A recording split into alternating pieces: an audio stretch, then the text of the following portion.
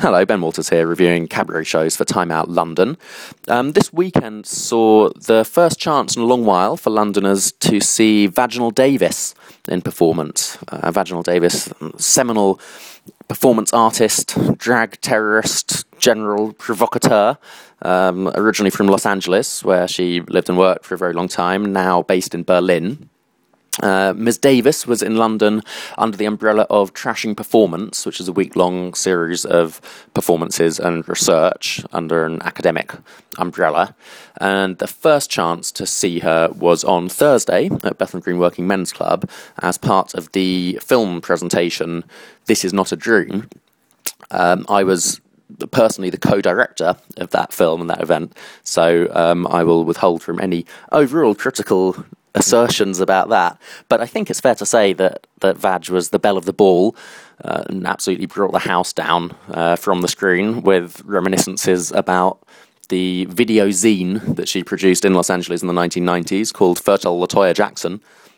and we saw excerpts from that with Vaginal Davis on the streets of Santa Monica Boulevard talking to prostitutes in a segment named Streetwalker Fashions, which I think told us a lot about 1990s street chic of a certain flavour.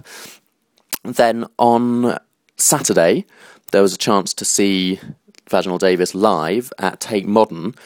also under Trashing Performance, giving a show called Memory Island, which was originally developed in Berlin as part of a tribute season to Jack Smith, the late queer experimental artist and filmmaker.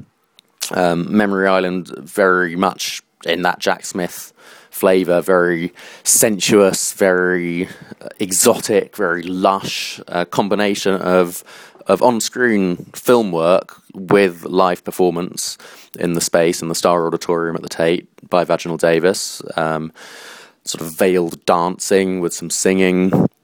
In itself, a very intoxicating and potent piece, in a Jack Smith vein, sort of to do with the imagination as an act of will and kind of conjuring up this exotic fantasy space. As a show, slightly disappointing in the sense that 20-minute performance was all that there was to it, which, for the only chance to see Vaginal Davis in London for a long while, was a shame, and also at a £10 price ticket was, I think, left some members of the audience slightly perplexed. There was then another chance on Sunday to see Vaginal Davis on screen again as part of the film strand drag show Video Verite, which is a project that the New York drag historian Joe E. Jeffries has been organising for the last 5 years or so, where he has an enormous archive of video of live drag performance from the New York scene from the past 50 years. It's an extraordinary archive, obviously just a tiny fraction of it that was showing as part of the all-day Trashing Performance film season at the Tate on Sunday. But Vaginal Davis's show, Speaking from the Diaphragm, excerpts from that were included in the package, which showed her